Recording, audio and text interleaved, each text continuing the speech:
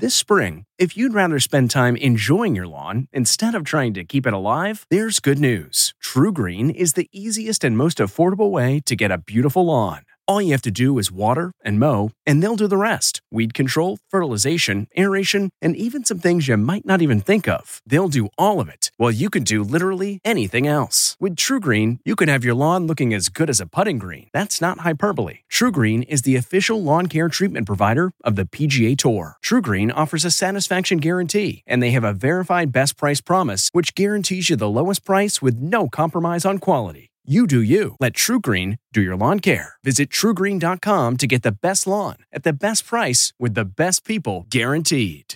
This episode is brought in part to you by Audible, your go-to destination for thrilling audio entertainment. Whether you're looking for a hair-raising experience to enjoy while you're on the move or eager to dive into sinister and shocking tales, Audible has an exclusive collection of thrillers from best-selling authors that will keep you on the edge of your seat. Like James Patterson's first audio-only thriller, The Coldest Case. Experience stories like never before, where every chilling detail is brought to life by captivating sound design. Plus, as an Audible member, choose one title a month to make yours forever.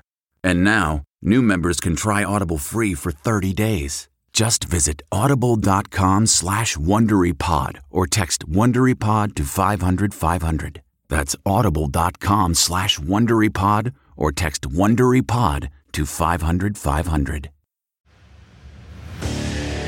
What makes a life a good one? Is it the adventure you have? Or the friends you find along the way? Maybe it's pursuing your passion while striving to protect, defend, and save what you believe in every single day. So, what makes a life a good one? In the Coast Guard, we think it's all of the above and more, but you'll have to find out for yourself. Visit GoCoastGuard.com to learn more.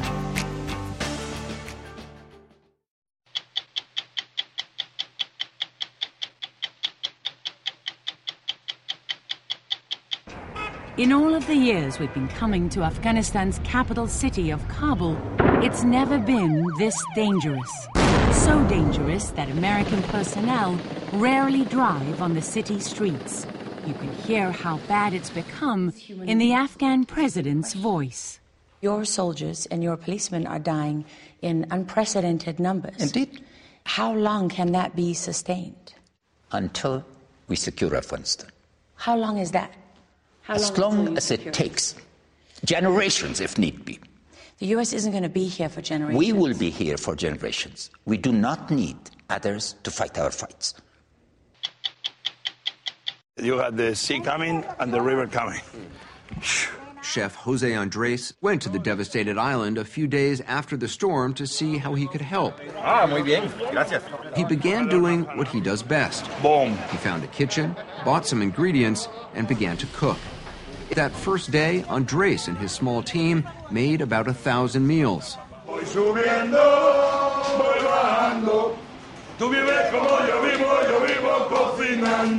Since then, he's recruited an army of chefs and volunteers, and together they've served more than 3.5 million meals to the hungry people of Puerto Rico. I'm Steve Croft. I'm Leslie Stahl. I'm Scott Pelley. I'm Anderson Cooper. I'm Lara Logan. I'm Bill Whitaker. Those stories tonight on 60 Minutes.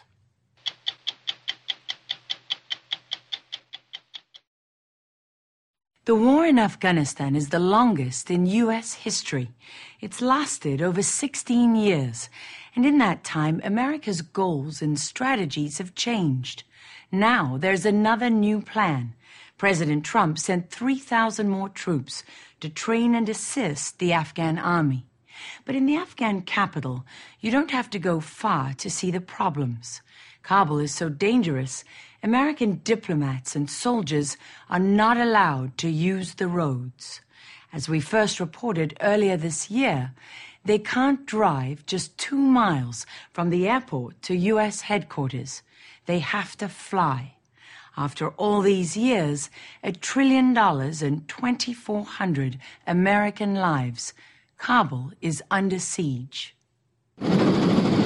This is rush hour at Kabul International Airport. a swarm of helicopters that's earned the nickname Embassy Air. It's how Americans and their allies working at the U.S. Embassy and military headquarters travel back and forth from the airport. It's just a 5-minute flight. The chopper we boarded was making its 10th trip of the day. A few years ago, American convoys regularly drove on the airport road below. Now, the view from the helicopter window is all most on board will see of Kabul. They'll stay behind blast walls for the rest of their time in Afghanistan. We wanted to know what it says about where we are in this war if American troops can't drive 2 miles down a road in Kabul. It's a country at war, and it's a capital that is under attack by a determined enemy. No U.S. general has spent more time here than John Nicholson, the commander of American forces in Afghanistan. We do everything possible to protect our forces. So You're not using the roads. Protecting the lives of our troops is our number one priority. If we can fly instead of drive, and that offers them a greater degree of safety, then it's the prudent and the right thing to do. In military terms, that's called surrendering the terrain. I disagree. I think it's answering our moral imperative to protect the lives of our soldiers and civilians. So that's what we do. But this isn't some remote outpost. It's the capital. When the U.S. first came here, the population was 500,000. Now it's more than 5 million. Refugees, people desperate for work, and terrorists have flooded Kabul. General Nicholson showed us how vulnerable the city has become. A suicide bomber is going to go in here, he's going to kill himself, he doesn't care about his future. Vastly easier than what the Afghan security forces have to do. Because he doesn't have to have an exit strategy. Exactly. How easy is it to infiltrate the city, especially one this big? Yeah, right now, it's easier than we would like. General Nicholson took command in 2016, shortly after the U.S. cut troop levels to fewer than 10,000. The enemy filled the vacuum. Suicide bombers have terrorized Kabul ever since, shattering police stations, mosques, and foreign embassies. This truck bomb last year killed 150 people. It was the deadliest attack in the capital since the start of the war. The level of brutality, the level of heartlessness is unbelievable, and we have to muster all our resources to be able to deal with this. Afghan President Ashraf Ghani rules from the presidential palace that's occupied the city center for more than a century. We noticed the walls around him and the rest of the city have expanded and grown taller since our last visit 3 years ago. Some of the streets we traveled turned into tight corridors of 20-foot-high concrete barriers. It made it hard to tell where we were. Parts of this city now are unrecognizable. What happened here? The war is changing from a war against armies to a war against people. More civilians are dying in Kabul every year, and your response is more walls. 21 international terrorist groups are operating in this country. Dozens of suicide bombers are being sent. There are factories of producing suicide bombers.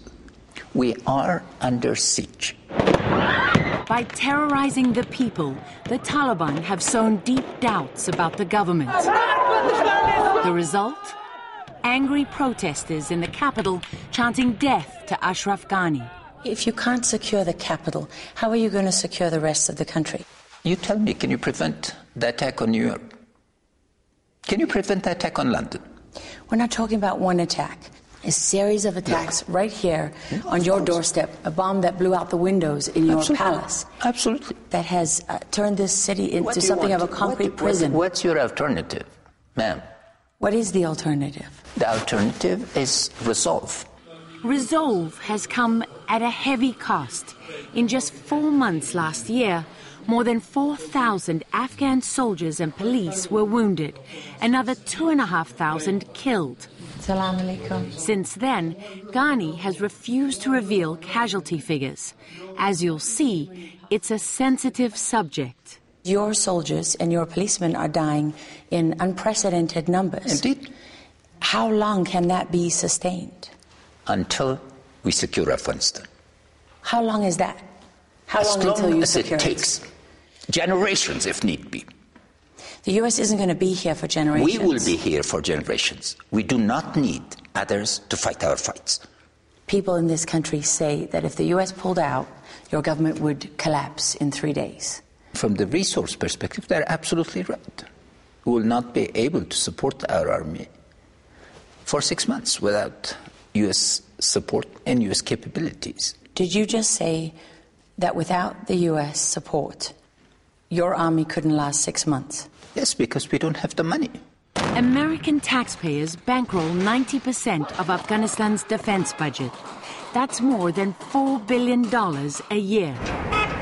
Another $30 billion has been spent rebuilding this country. A bustling city has risen from the ruins.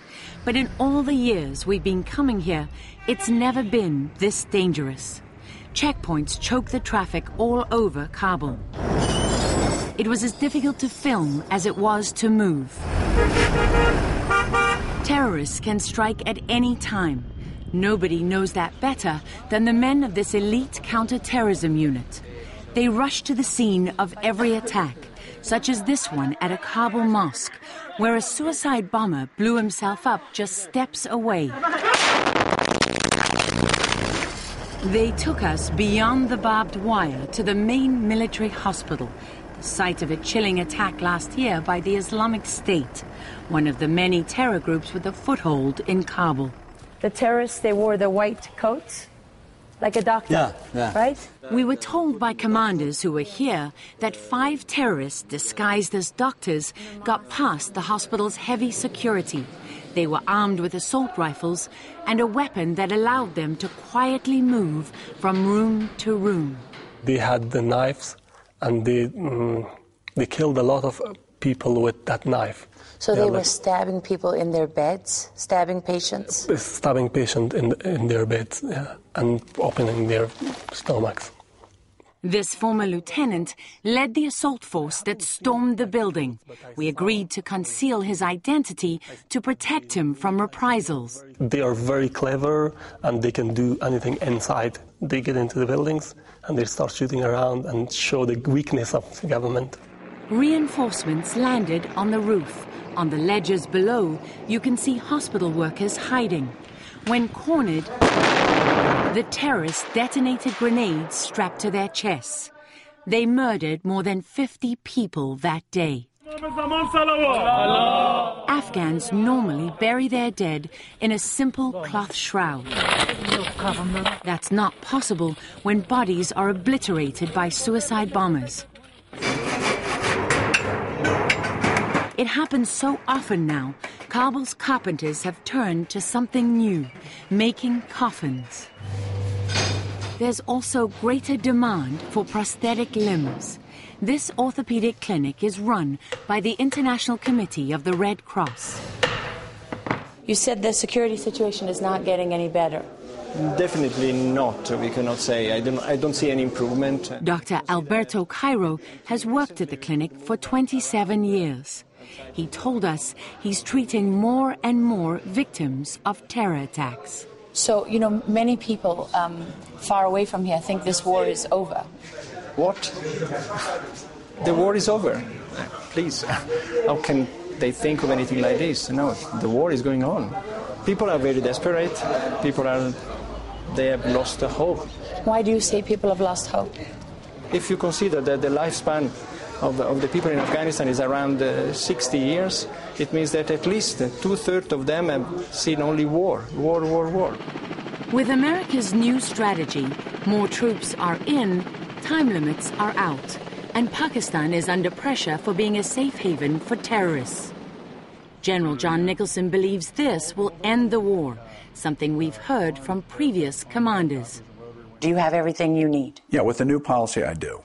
This is it, right? I mean, there's no more. This is the end game. Yes, this is the end game. This is a policy that can deliver a win. Nicholson is targeting Taliban leaders.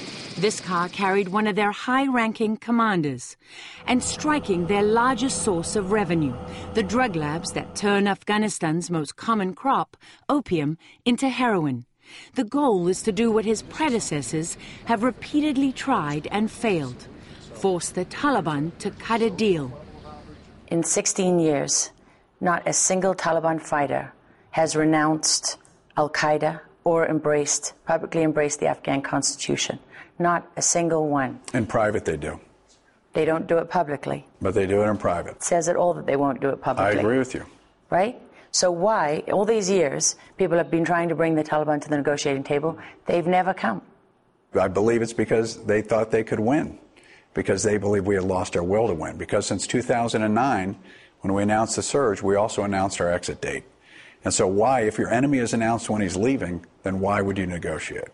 These people assisted Osama bin Laden and al-Qaeda, and we're now saying to the American people, we can't defeat them, so we're going to negotiate and put them in the government. No, we're killing them in large numbers. They can either lay down their weapons and rejoin society and be a part of the future of Afghanistan and have a better life for their children and themselves, or they can die.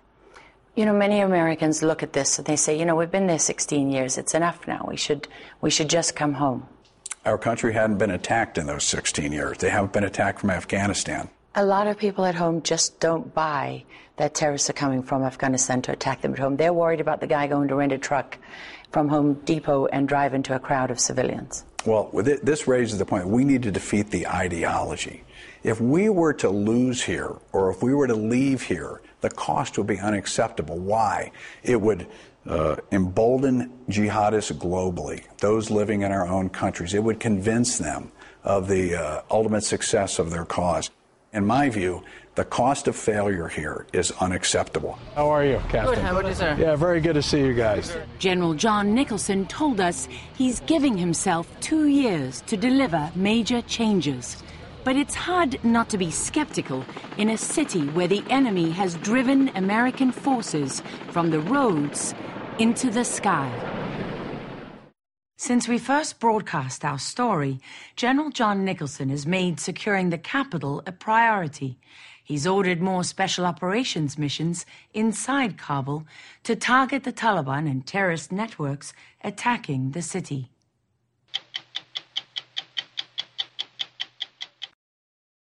What's your next adventure? Everyone deserves a chance to do what they love. Pacific Life helps you reach financial goals while you go after your personal ones. Plans change over time, and your financial solutions can too.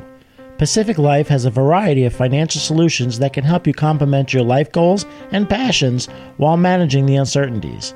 Backed by more than 150 years of experience, you can count on Pacific Life to be there so you can go out and keep living your best life.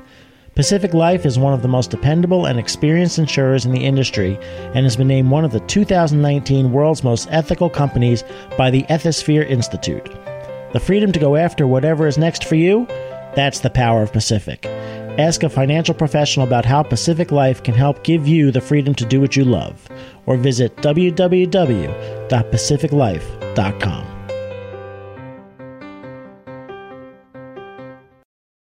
Last week marked the official start of hurricane season. Forecasters predict it'll be another active one, though not as brutal as last year's, when 3 major storms made landfall in parts of the U.S., including Hurricane Maria, which devastated the island of Puerto Rico.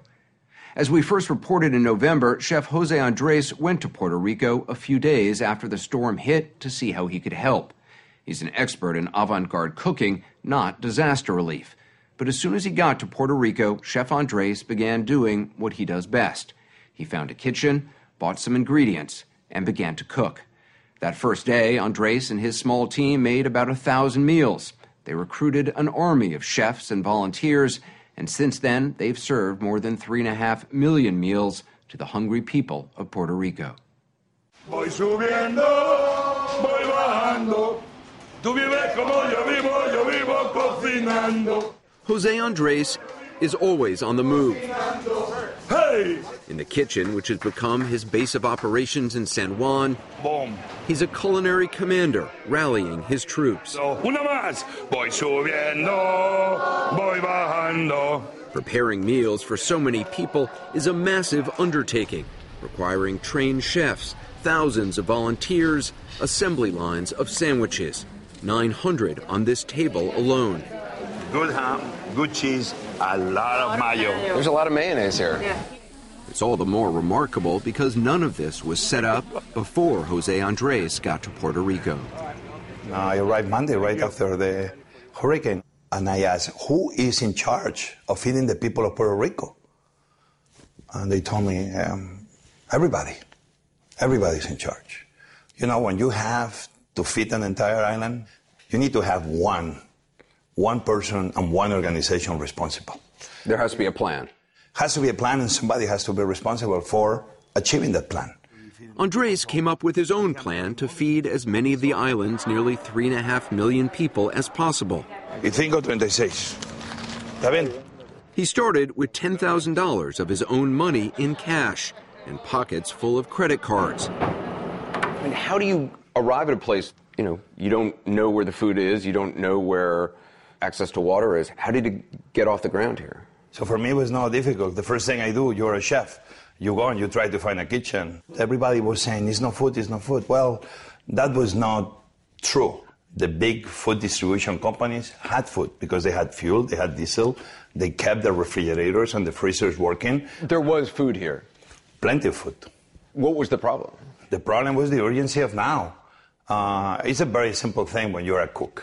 When you're hungry, you gather the food, you gather your helpers, you begin cooking, and then you start feeding people. He joined up with a local chef named Jose Enrique and other volunteers, cooking enormous pans of paella and stews in a parking lot in San Juan. It wasn't long before they were making more than 100,000 meals a day. How did you scale it up that quickly? Well, you know one thing, when these moments happen, we have a tendency to think, we have to feed 3 million people. Almost the idea is impossible. Seems overwhelming. It's totally overwhelming, but all of a sudden, imagine you began breaking this.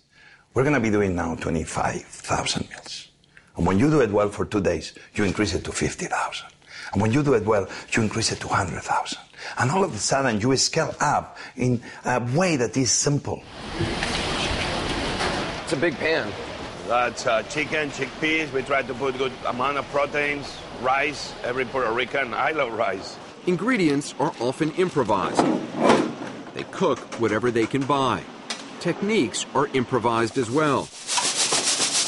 Jennifer Herrera says a prayer for Puerto Rico as she pours oil into each pan of rice. Que Dios bendiga Puerto Rico. Que Dios bendiga Puerto Rico. The time it takes her to say God bless Puerto Rico is the exact amount of oil she says she needs. How many blessings do you give Puerto Rico every day? Thousands of blessings. With the help of private donations and money from the federal government, Jose Andres' nonprofit organization, Rural Central Kitchen, has prepared more hot meals than any of the other bigger, more experienced disaster relief organizations here, like the Salvation Army and the Red Cross. Most agencies, if they're giving out food, they're giving out MREs or snacks or not hot meals.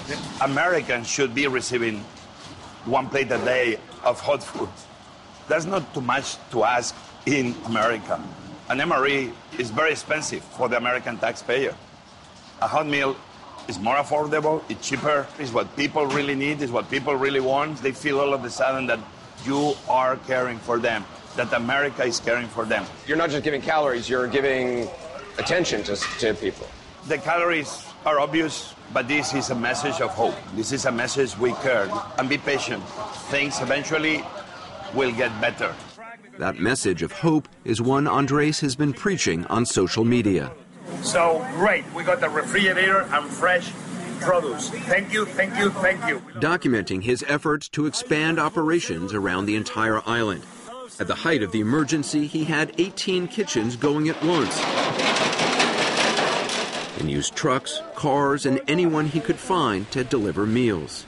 All of a sudden, I have Homeland Security helping us deliver sandwiches and water in the most difficult areas of the island. I had folks from the U.S. Coast Guard helping us, volunteering. We were having so many different men and women coming from the federal government helping us. There are still plenty of places that need the help. In this community, an hour south of San Juan, there's no electricity. This is the first hot meal this family has eaten in more than 2 weeks. Andres' dedication has inspired others in Puerto Rico to set up kitchens of their own. In a church perched in the mountains of Naguabo, Pastor Eliomar Santana and his parishioners cook hot meals for neighboring communities with the rice, beans, and sausages Andres has provided them. We have people here with no water, no lights. They lost everything in their house, and they have stopped thinking on that for helping others. So even though some of your parishioners need help, they're still volunteering here? Yeah, they're still volunteering. They're still trying to help other people? They're still trying to help other people. Before delivering the food to a nearby housing project, Pastor Santana thanks God and then Jose Andres. In the church, when you were praying, you thanked God first, and second you thanked Jose Andres. Yes, that's very important. But I have to say, always say God first, then Jose. Wow, Jose's in good company. Andres' presence has not been without controversy. He's been critical of the federal government's response to the hurricane, and after attending meetings with FEMA, the Federal Emergency Management Agency, he called their headquarters in San Juan the most inefficient place on earth. Was that the frustration, that it was just bureaucratic, that there were a lot of meetings and you felt like things weren't getting done? We were already feeding 100,000 people a day, and I needed their help to make sure we had money to keep buying the food, to keep feeding this never-ending list of people in need. And there is where, call it red tape. Nothing was happening. FEMA did award Andres' Rural Central Kitchen 2 short-term contracts worth $11.5 million to provide 1.8 million meals. But the agency refused to grant them a third, longer-term contract. Andres thinks the overall response to disaster relief needs to change. The people of the federal government are great people, but then it's red tape that sometimes doesn't allow that same people to be successful. I didn't put the name emergency on FEMA. I didn't. But somebody's going to have to tell me the meaning of emergency. To me, when we're talking about food, and this is the little thing I know, is that emergency in food means one thing. People are hungry. And when you're hungry, it's today. FEMA says, look, to negotiate a big contract, there's a bidding process. You have to have 3 different companies bidding on it, that there's federal government regulations. You say that gets in the way of... Americans in Puerto Rico were hungry, and we were not delivering food quick enough. And what we did is we didn't plan, we didn't meet. We began cooking, and we began delivering food to the people in need in Puerto Rico. And what we need to make sure is that next time we are not negotiating contracts, that next time the federal government is ready to do what they are supposed to do. Next time something like this happens, maybe an earthquake, maybe another hurricane, or maybe a terrorist attack, we need to make sure we are ready, because the people of America don't deserve anything less. Jose Andres' passion for disaster relief is a far cry from what excited him when we first met him in his restaurant in Beverly Hills in 2010. Liquid nitrogen. That's liquid nitrogen. Back then, he was leading a kind of culinary revolution, pioneering innovations in molecular gastronomy, marrying science with food in surprising and playful ways. Are you ready for this? Because I believe your life is going to change forever. I mean it. This is going to change my life? Maybe. Okay.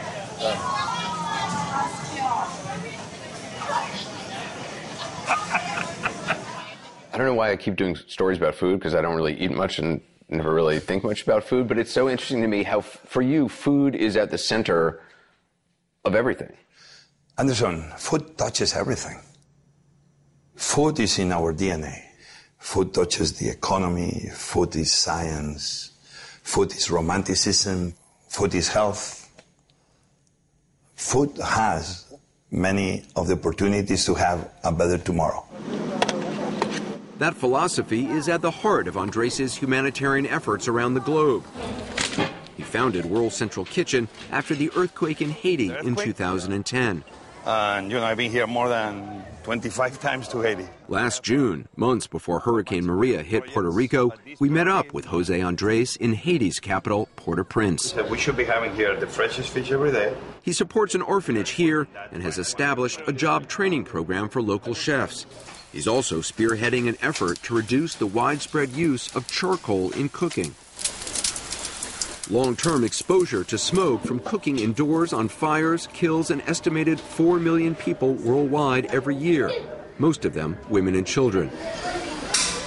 Andres has provided cleaner-burning propane gas stoves to more than 100 schools in Haiti, like this one in Port-au-Prince. Focusing on stoves, on the idea of clean cook stoves, is not something that a lot of people think about. I am a cook. I feed a few, but I've always been super interested in feeding the many.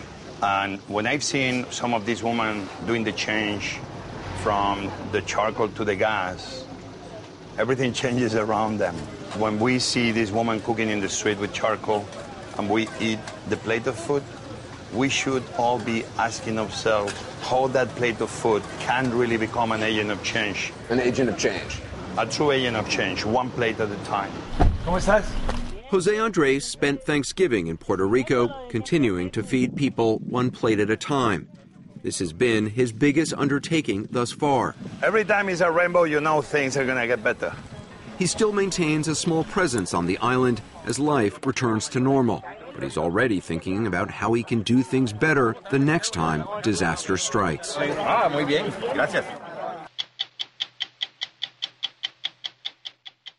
I'm Steve Croft. We'll be back next week with another edition of 60 Minutes. Don't miss true crime anytime you want, anywhere you go, with the 48 Hours podcast. Real crimes. Like a John Grisham novel come to life. Real lives. He pointed a gun to me and said, "This is the day you die." And he shot me. Real justice. There's some questions that have to be asked and need to be answered. I'm an innocent man, and I hope the whole world can see it now. Catch the latest episodes of 48 Hours wherever you get your podcasts. Hi, this is Jill Schlesinger, CBS News business analyst, certified financial planner, and host of the Money Watch podcast. This is the show where your money is not scary. It is a show that's all about you. It's your questions that make it possible for me to provide unconventional and entertaining insights on your money, and maybe more importantly, on your life. Follow Money Watch wherever you get your podcasts. You can listen ad-free on the Amazon Music or Wondery app. I'm CBS News correspondent Major Garrett, host of the podcast Agent of Betrayal, The Double Life of Robert Hanssen. During the Cold War, FBI agent Robert Hanssen traded classified secrets to the Kremlin in exchange for cash and jewels. In the podcast, you'll hear from Hanssen's closest friends, family members, victims, and colleagues for the most comprehensive telling of who Robert Hanssen really was. Binge the entire series now. Agent of Betrayal, The Double Life of Robert Hanssen is available on the Wondery app, Amazon Music, or wherever you get your podcasts.